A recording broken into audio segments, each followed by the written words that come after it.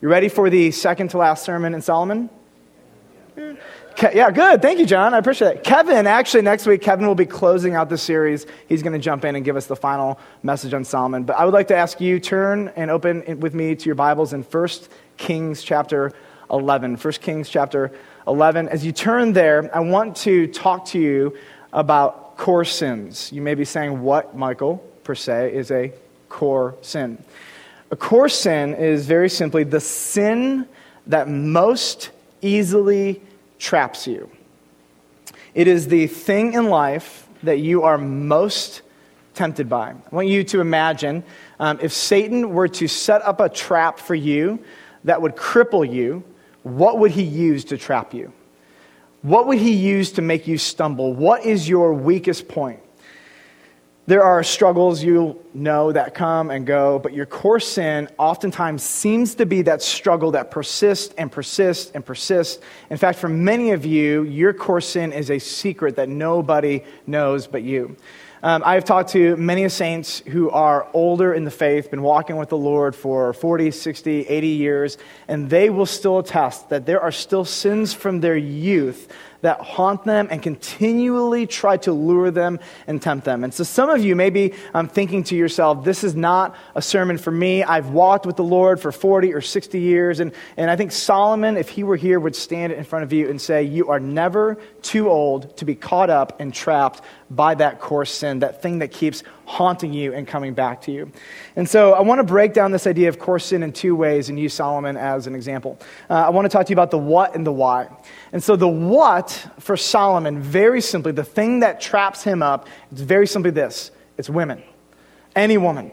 Solomon would have sex with any woman. He would accumulate them, marry them, do whatever he could to attain them. He was obsessed with women. Now, if he just stopped there, you would not get to the root of the issue. Now the question is why? Why women? What was it about women that he kept pursuing and obsessing over them and accumulating over 1,000 in his harem? I want to give you the answer he gives from Ecclesiastes, which is he was desperately searching for meaning.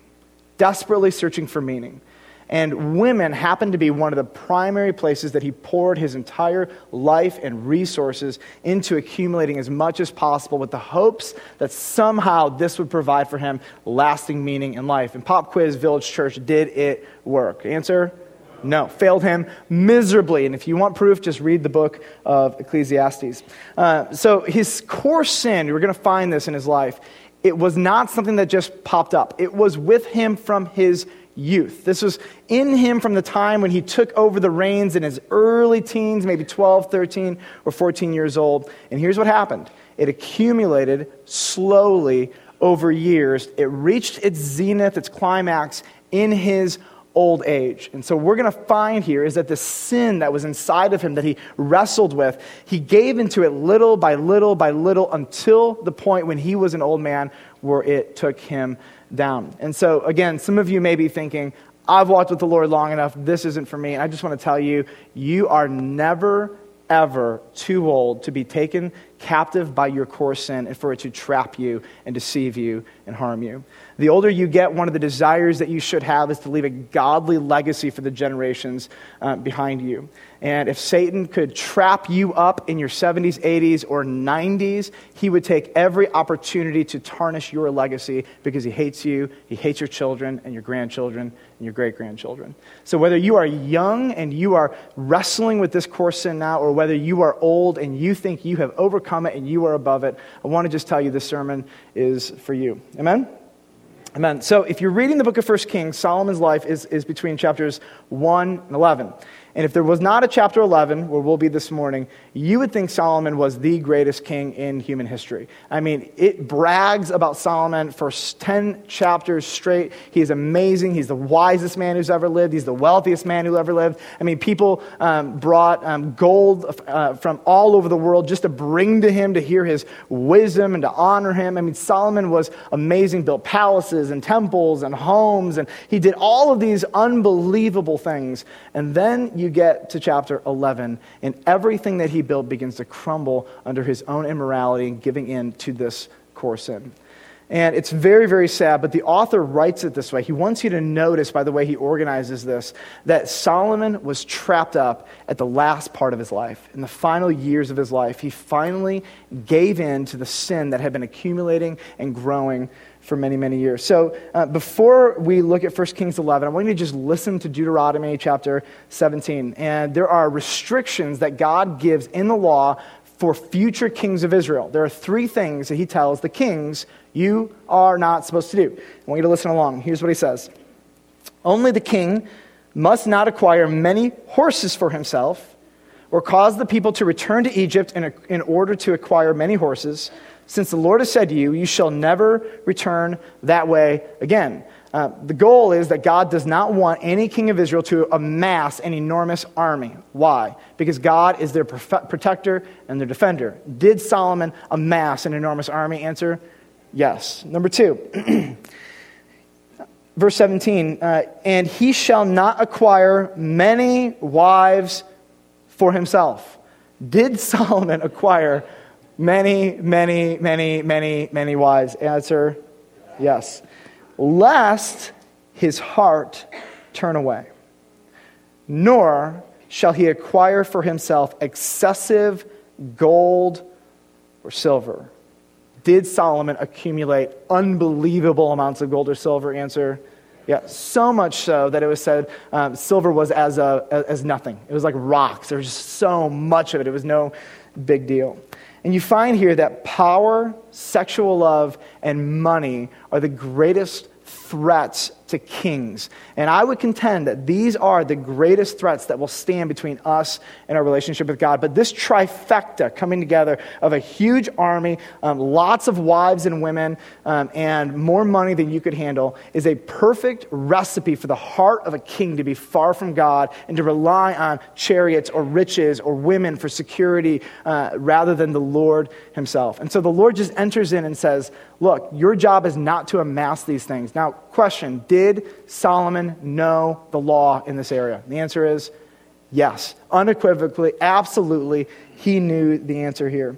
And there's something so powerful about these things, but there was one of the 3 that honestly ruined Solomon. And it gets back to his core sin. It's that of women. He could not say no. He obsessed over them. We're going to watch this unravel. So now let's look at 1 Kings chapter 11, verse 1. And this opening sentence is so wrong on so many levels. It says this, now King Solomon loved many foreign women. And just so you know, he didn't discriminate. He loved all kinds of women.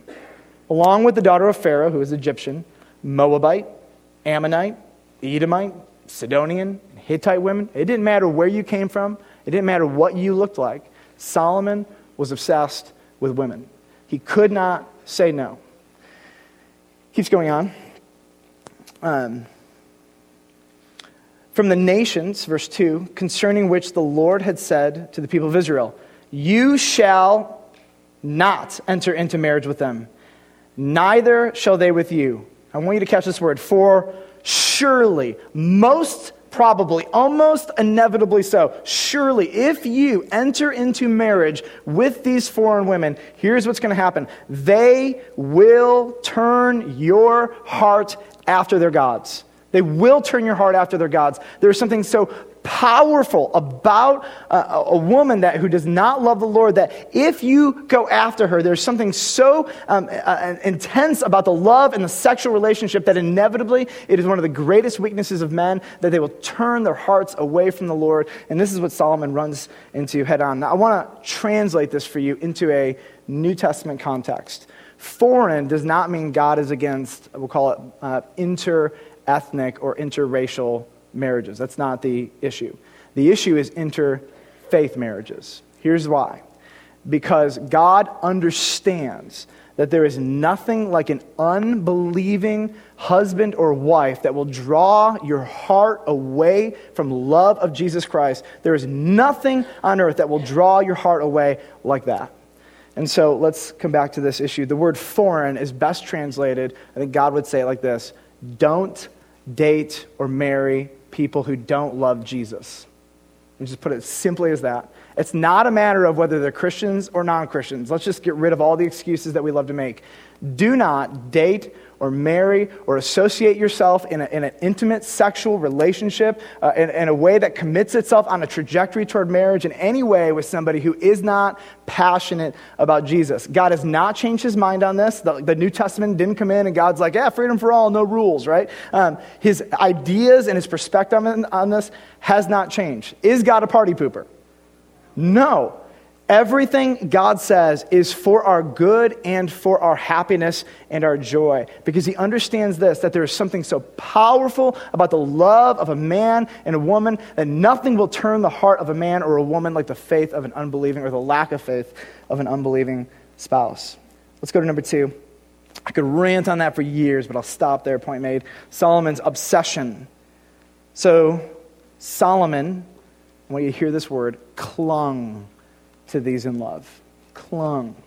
Holding on as tightly as he can. He knows this is not what the Lord wants for him. But his heart wants it so bad that he cannot let go. Tradition says that Solomon actually impregnated the Queen of Sheba. This queen who came in chapter 10 to get his wisdom. Rumor has it he couldn't even hold himself back from her. Now, we don't know if it's true or not, but does it fit the character of the man? It absolutely does.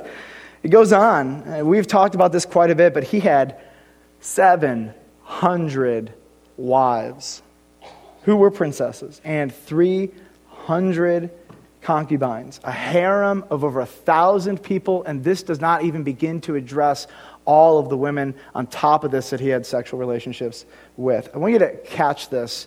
Solomon hoarded and collected women. This was a status symbol for him. He saw women as an object to make much of himself and to be outlets of his lust and pleasure. Now, you step back and you say, how could he do this? He knew God's word. Something that boggles my mind, just drives me really nuts when I read about the life of Solomon, is Solomon is the author of the Song of Solomon, which is a beautiful love poem in Scripture written about the beauty of marriage and sexuality in the context of marriage, traces their dating, their wedding, their arguments, their sex life. Just beautiful 8-chapter poem. And you see in this that Solomon clearly understands the beauty and the goodness and the rightness of one man and one woman in covenant, faithful, marital love. He gets that. He understands that even sex outside of this context, he keeps saying, do not awaken or arouse love until it's time. He understands that there's something so sacred and beautiful about marriage. And in this context, what happened to the Solomon that wrote the Song of Solomon? I mean, this should bother you. I read this over and over again, and some people would say Solomon wrote the Song of Solomon in his early years, Ecclesiastes right before he died, and so that he understood it, and then he walked away from it, and then you read Ecclesiastes, and he's just a grumpy, bitter old man. Verse 3, and his wives, go figure, turned his heart away. For when Solomon was old, his wives turned his heart away after other gods, and his heart was not wholly true to the Lord his God, as was the heart of David his father. And you're going to see something come up in here. You're going to see that as he is growing older, he starts giving his life, his money, his resources to building these high places, these false temples of worship to some of these false gods. We'll uncover this in just a moment. But the text wants you to understand something, that there is a difference between what happened in his younger years and what happened in his older years. And I'm going to give you just a little sneak peek. In his younger years, he built temples to these false gods. In his later years, he participated in their worship of gods who did things like offering children as sacrifices in fire. So Solomon, this man who grew up to love God, went from writing poetry about beauty and marriage to finally, after the love of these foreign women, drawing his heart away, finally to the culmination point to when he's an old man, he is either actively participating in or advocating or being a part of the sacrifice of babies and children to the fire gods while they are alive. Let's unravel this and just see how it goes. Just look at verse 3 again. And his wives turned his heart away. For when Solomon was old, his wives turned his heart after other gods, and his heart was not wholly true to the Lord his God, as was the heart of David, his father. So I want you to imagine you got into a debate with Solomon. I love debating, as long as you're not mean or nasty. I love debating. And I guarantee you, the best of you would lose to Solomon. There is no man with more insight, understanding, knowledge, and wisdom. And I imagine that Solomon is debating with somebody, and this somebody is trying to defend, it's okay to marry foreign women, it's okay to have multiple wives, it's not that big of a deal, sexuality is just a trite and flippant thing, and Solomon could argue better than anyone else on planet Earth for the sanctity of marriage, the sacred nature of sexuality. He could tell you how idolatry worship would destroy the soul and corrupt mankind and cause God's discipline, and yet here we get a man who's got great theology but half-heartedness. And even his best ideas and wisdom and insight and rationale could not compete with the lure of lust and women. As he gets older and older and older, it does not matter how much knowledge he's accumulated, his heart wins. And his heart, over time, was being given over more and more to this core sin of women and a hunt and a search for meaning. Let's look at number 3, Solomon's abomination. Now, this is a big word. It's a big word, but I want to put it in here because the Bible puts it in here. I want to define it for you and then explain some things. Abomination is a sin coupled with disgust. It's a sin coupled with disgust. So what we find in Scripture is that all sins will lead you straight to hell, but not all sins have the same devastating consequences on earth or provoke God to discipline as quickly. So let's just make the point. Is stealing worse than child sacrifice? No, right? I would rather you steal than sacrifice a child to the fire god Moloch, okay? 100 times over. And apparently, if you sacrifice a child, the punishment is instant death by stoning under Old Covenant law, okay? We don't play by that rule anymore, but that's for the Jews in that nation, that was the law, okay? And generally speaking, if you stole something, it was repayment, okay?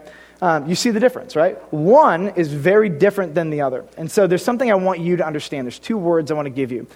The what and the wait. And here's what this means. I don't want you to just call sin, okay? Lying is sin. That's the what, okay? Stealing is sin. Child sacrifice is sin. I don't want to just tell you the what. I also want you to understand the wait. That there are some things that have much greater and profound weight. So I don't want to preach against stealing with the same weight that I preach against child sacrifice. Do you hear how they're very different categorically speaking? And so even though both of them are sin, that's what they are, each of them have a different level of weight to them. And there are some sins that disgust God so much that he says, these sins have the weight of abomination. I mean, do you just feel the weight of the word as I say it? It's like, it's a thick word. God doesn't use this word for just any and every sin. And so he steps back and says, there are some sins that are so disgusting, so vile, so perverse that they provoke me to almost immediate discipline. And there are some sins where I step back and I could be patient for a season and I discipline, but they're categorically a very, very different weight. And what we find is that culture, this is just a great illustration. What culture called abomination 3 years ago calls good today. And in 5 years, they'll call something else abomination that's good. And then it will go back to being good, and it'll go back to being an abomination. It goes back and forth and up and down. Every culture is different.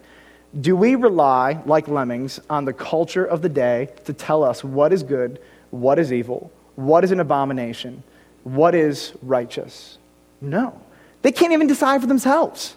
We need something bigger than that, something that is larger than that, something that ultimately is true despite what culture you're in, despite what country you live in, despite what generation you live in, right? And God's word comes back, and God's word calls what sin is, and it puts weight to sins. And for us to be able to look at some things and say, abomination, child sacrifice, disgusting, abomination, it's sin with a level of disgust toward the sin in our hearts. And that's okay to feel. I want you to understand the what and the wait. Now, I want you to see in verse 5 why we use this word. Solomon went after Ashtoreth, the goddess of the Sidonians, and after Milcom, the abomination of the Ammonites. Then, we'll go to verse 7 with me. Then Solomon built a high place for Chemosh, the abomination of Moab, and for Moloch, the abomination of the Ammonites, on the mountain, east of Jerusalem. Do you hear the word abomination coming up over and over and over again? Because God wants you to understand this, right? There are some sins that have a much greater and disgusting weight than others. Now, I want to just walk through with you what some of these gods are and mean and why this is important. All of them basically come from some sort of Canaanite religious system. And this system is the basic framework for a lot of the religions of the countries and the tribes around Israel. And so you'd have Edomites and Ammonites and all these other group of ites and Hittites and whatnot. But all of them basically worship the same group of gods, although in each culture they took on their own little nuance and meaning and weirdo relationships. And so you see here, there's a god Milcom, which is another name for Moloch, one of the most disgusting gods in Scripture, completely satanically motivated. And very simply, this is the national god of the Ammonites. I mean, they devoted their nation to the worship of this god. And here's what worship of this god required: the sacrifice of living children by fire to the god regularly.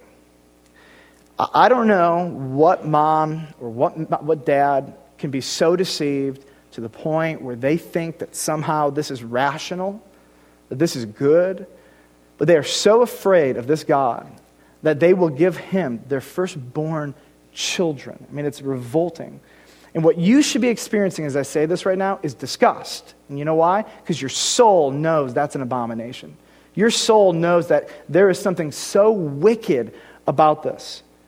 Now we keep going here, and you'll find that as you study and uncover the god Moloch, he required, in a very perverse way, numerous sexual acts to happen in his presence. And typically, homosexual sex, orgies were considered as offerings to the gods. And this is just a normal thing for them. They would go to these high places. They would build them all over. Keep in mind, all of his wives had these high places built for them. There were 700 wives, plus the altars that other people were making. And disgusting, perverse acts would happen at these sites. And this is part of the rhythm of these false religions. This is why God hated them so much, because children would grow up in a world where it was rational and right to sacrifice babies or older kids of firstborn to a fire god. Like there's something so depraved and disgusting about the very essence and core of the culture from the ground up. You and I keep thinking, I think, when we read about these tribes and scriptures, that they're like us, like they have some kind of Judeo-Christian background and ethic. These are completely pagan gods as their foundation who kill children by fire alive. These are nothing like you and I think about today. These are perverse from the very ground up. In Leviticus chapter 20, in case you're wondering if the Lord spoke to this, he did, verses 1 to 3. Here's what he says in the law. The Lord spoke to Moses, saying, "Say to the people of Israel, any one of the people of Israel, or of the strangers who sojourn in Israel, who gives any of his children to Moloch, shall surely be put to death. The people of the land shall stone him with stones. I myself will set my face against that man and will cut him off from among his people, because he has given one of his children to Moloch, to make my sanctuary unclean and to profane my holy name." Here's one of the crazy things. If you ever want to read the Old Testament law and be kind of like shocked, understand this, that every law was written because humanity is prone to break those laws. That there is something so powerful about the culture of this Canaanite religious cult that has infected the Israelites so much that God has to go in and say, look, you're going to have tendencies to this. You're going to be afraid of Moloch. You're going to be afraid of this stuff. And here's what I want to tell you. Do not play by their rules. Do not sacrifice your children. And the fact that that would even cross the people of Israel's mind, I don't know about you, but to me that's kind of mind-blowing. Chemosh, the national god of the Moabites, also required the burnt offering of children as a regular part of his worship. The king of Moab, just to give you an illustration of this and how depraved they were, in 2 Kings chapter 3, the king of Moab is having an onslaught. He's trying to take over a city, and here's what it says. When the king of Moab saw the battle was going against him, he took with him 700 swordsmen to break through, opposite the king of Edom, but they could not. Then he took his oldest son, who was to reign in his place, and offered him for a burnt offering on the wall. And so the Moabites, the king, is trying to get past the wall in Edom, and they can't do it. 700 swordsmen can't break through. And so imagine being the son, and your dad calls for you and says, that fire is for you. We have to sacrifice you to the god Moloch. I mean, do you hear the corruption inside of this. Now, the Bible is not afraid to shy away from these issues. It tells it how it is. It describes these nations so that every person for hundreds and thousands of years to come will understand that when God says eradicate them from the face of the planet, you'll understand why. Because it was so grotesque and it's so disturbing from the very ground up that we don't even have categories. These guys put ISIS to shame. They put ISIS to shame. And I want you to catch the level of depravity that went on in these groups of people. And then there's number 3, Ashtoreth, the main goddess of the Canaanites. She was the goddess of love and fertility, and she was said to be the lover of Baal. And so what they would do is they would, again, enact religious acts publicly, the most grotesque things that you can imagine, and they would do these as a religious pornography to incite and to make the gods Baal and Ashtoreth ready to make love so that the land could be fertile. It's crazy. And I step back, and some of you are thinking, how could they, right? I'm not going to harp on this. I'll just throw it out for your consideration. But what is the God of secular 21st century America? Me, right? It's me.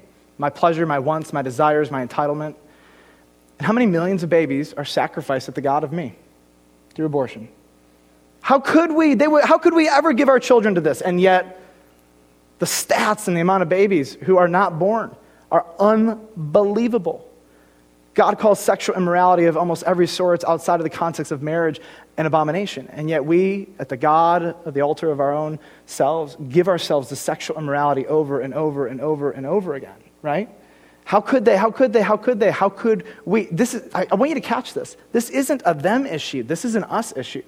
This is our tendency. Do you see how easy it is to believe the lies that it's not really a baby, it's just sex? Do you get that? It's so ingrained into the culture that we grow up in that it's just not that big of a deal. Now imagine growing up in this, and this is just normal for little kids to see their big brother burned alive in a fire. That's what you do. And it numbs the conscience, it sears the heart, and it becomes a part of their culture. And with every generation, it gets more grotesque and more ugly. I want you to notice in verse 7 where Solomon began building some of these. On the mountain east of Jerusalem. This is probably the Mount of Olives, which is right to the east of the temple. It rose about 200 feet above the temple, and so these high places were looking over the temple of Yahweh worship. And Solomon built them even right next to this temple. I mean, it's like, all right, I get it if you're going to worship a false god and go 50 miles away and build a temple, but it's like building a false temple right across the street from the church that looks over the church. I mean, there's a level of just belligerence here that is hard to read.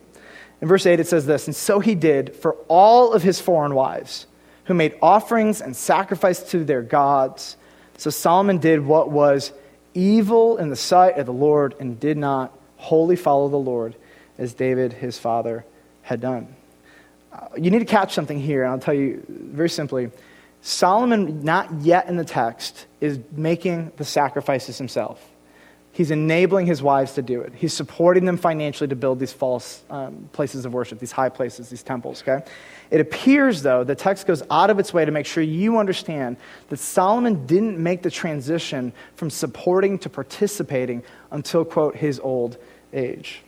So let's get to number 4, Solomon's discipline. And to preface this, verses 9 to 14, they give us really 2 significant warnings I want to call your attention to. Here's the first warning.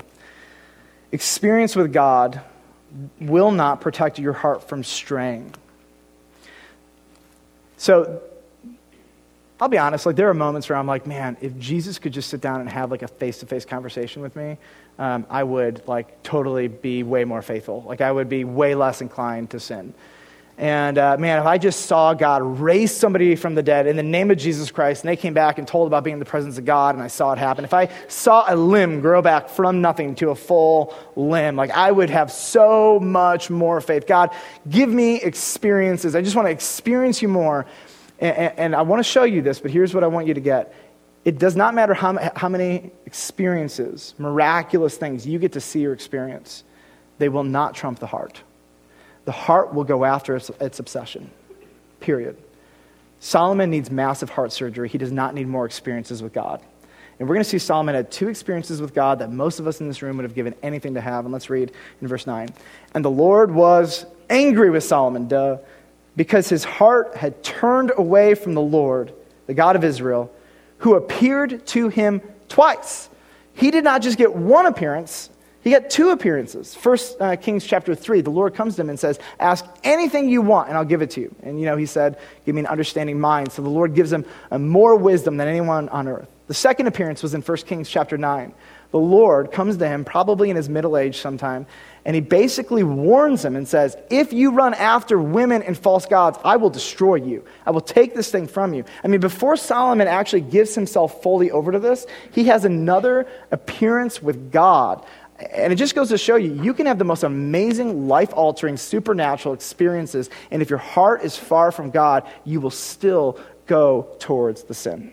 It's amazing. I would think if anybody in the world would have learned, it would have been him from even just his experiences. But number two, if you tolerate an unbelieving boyfriend or girlfriend's lack of faith, if you persist in that relationship, you are very, very likely to practice it later. So here's what he goes on in verse 10. It says this, the Lord had commanded him concerning this thing, that he should not go after other gods, but he did not keep what the Lord commanded. Therefore, the Lord said to Solomon, since this has been your practice. I want you to watch this. Verse 8, he says this, Solomon he built these temples for all of his foreign wives. He's not participating yet. But now in verse 11, this is his practice. This is what he's doing.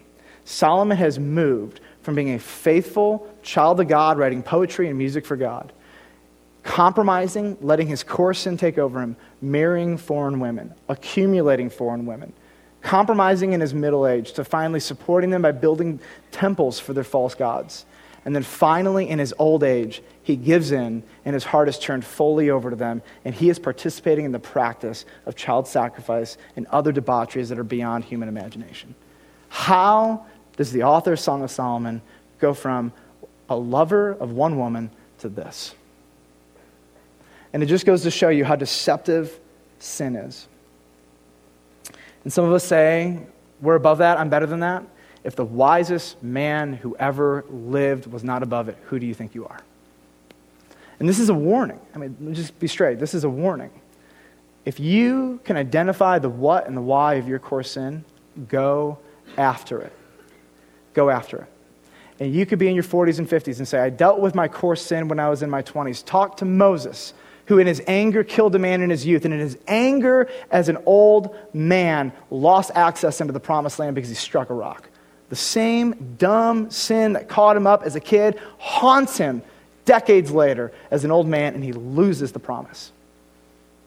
So you and I, right, we're better than that. I'm awesome. I got it all under control. I'm so mature. I know more than the rest of people. You don't. You don't. These things haunt you, and it requires a lifelong humility of understanding your capacity to sin for the rest of your life until the day you die and the Lord removes us from this flesh. You and I are capable of great, great sin and great evil. And until we acknowledge that and own that, we will not be protected from it. The first step in moving towards protection is even honoring and owning the fact that that could be me. Could be me. I am not beneath Solomon because I have the same nature that he does. And your core sin might be different. It might lead you to different places, but we're still not beneath it. And then verse 11, we see the punishment. So sad, but therefore the Lord said to Solomon, since this has been your practice, and you have not kept my covenant and my statutes that I have commanded you, I will surely tear the kingdom from you and give it to your servant. Yet for the sake of David your father, I will not do it in your days, but I will tear it out of the hand of your son. I'm not sure what's worse. Part of me would say, no, Lord, take it from me and bless my son. But this might be a worse punishment, I don't know. Verse 13, however, I will not tear away all the kingdom, but I will give one tribe to your son for the sake of David my servant and for the sake of Jerusalem that I've chosen. And then in verses 14 and on, the Lord himself raises up continual adversaries just to make Solomon's life hard for giving himself over to this. I got to the end of this, and I had one question for myself, and I want to ask it for you. Am I a David or am I a Solomon? I really want to be a David. And I put a little comparison here. And David loved God as a youth. Solomon loved God as a youth. David struggled with lust and women. Solomon struggled with lust and women. I want you to catch now the difference. David hid his sin. Solomon flaunted it. This may sound small, but I think this is a huge, huge indicator. There is a difference between the one who hides his sin and the one who flaunts it. The hardness of heart to say, I don't care what you think, I will do this, I could care less, is very different than the embarrassed heart who is a slave and yet tries to hide it. I would rather somebody try to hide it than to be flaunt. I would rather nobody do either, okay? Just to be clear on that. But there's a fundamental difference. David knows in his heart what he's doing is not okay. David was confronted by Nathan. Solomon was warned personally by God twice. David changed his behavior. I want you to catch this. When David was confronted, he repented. Solomon clung to his wives. He clung to them. I want you to catch the difference here. And you start to watch in the latter parts of their life as they unravel, Solomon unravels. David at his best, after moments of ridiculousness, adultery with Bathsheba, murder of Uriah, ridiculous things, comes back and says, I want you, God. Solomon clings to his women and says, I want more women. I want more stuff. And now you start to watch the trajectory of their lives go in different directions. David grew old and gracious. Solomon grew old and grumpy. I mean, just read Ecclesiastes. I don't know about you, but I don't really want to like that to be my grandpa. I think Solomon's story is that you can have all the wisdom, knowledge, understanding, experiences, and none of these will keep you from sin. And I want to just end on a high note, because I know it's a bummer, but it's there, it's in the text, we preach whatever comes up, and I found there is one thing that will protect you. This is it. If you can catch this, if you can fight for this, there is a level of protection around your heart that is second to none. If you can daily pursue God in intimacy, you will be protected. And let me even make it even more like meticulous. If you can hourly pursue God in intimacy, you will be protected. So I don't know about you. Everyone who knows me will attest, I am dumb. There is so much sin inside of me, I can't even believe it. The amount of things on a daily basis that come up in my heart that I have to battle. Rumor has it I'm not alone, okay? Right? Anybody else give me an amen on this, okay? Right? It's not just like 5 minutes in the morning where I'm like, all right, I did my devotions. I'm good for the whole day and I can battle anything that comes against me. You know, like I am capable of much sin and much evil on a daily basis. And those of you who know me, you know, like I listen to hours of podcasts a day because my brain is so silly that I need to fill it with goodness and things of God regularly because I am capable of being so silly. I am wrestling with my intimacy with God every single day. And here's what I found. Intimacy with God is a battle. It is a fight because your flesh wants to give into your core sins and then everything else. And it's not something that you just deal with once a day by saying, hey, Jesus, help me today, peace, I'm out. Oh, I prayed at a meal, I'm good. I mean, it requires, I really believe this, it requires being diligent in the Word of God. It requires pursuing Him in prayer. It requires being with God's people. It just requires much more than aimlessly wandering throughout our day, crossing our fingers, and hoping it's going to work out. And if you will make your aim to know God, this is what David did. After every one of his dumb decisions, he comes back and says, I want to be with you. I want to know you. I want to draw near to you. As a deer pants for the water, so my soul longs after you. For David, it was about God. It was about intimacy. And as he got away from his intimacy with God, what did he do? Dumb things. And I would just tell you that the most precious, important thing that you can do in your life to build a rock-solid foundation for every day until the day you close your eyes in death is to pursue Jesus Christ personally and with God's people. It will be more of a protection and defense than I could ever tell you. Solomon would stand here and say, I'm a fool. I'm a fool. I let it go. David would stand up and say, nothing protected me like my intimacy with God. And so that's my encouragement to you, whatever it would take. And I can't think of, honestly, a better way to close this sermon than for us to worship. I think worship is just one of the most important aspects of our intimacy with God. So I want to invite the band to come up. And we're going to close with two songs. And this first song, Break Every Chain, I love this. It is a beautiful reminder. Whatever your core sin is, Jesus Christ can break the chain of slavery that it has over your life.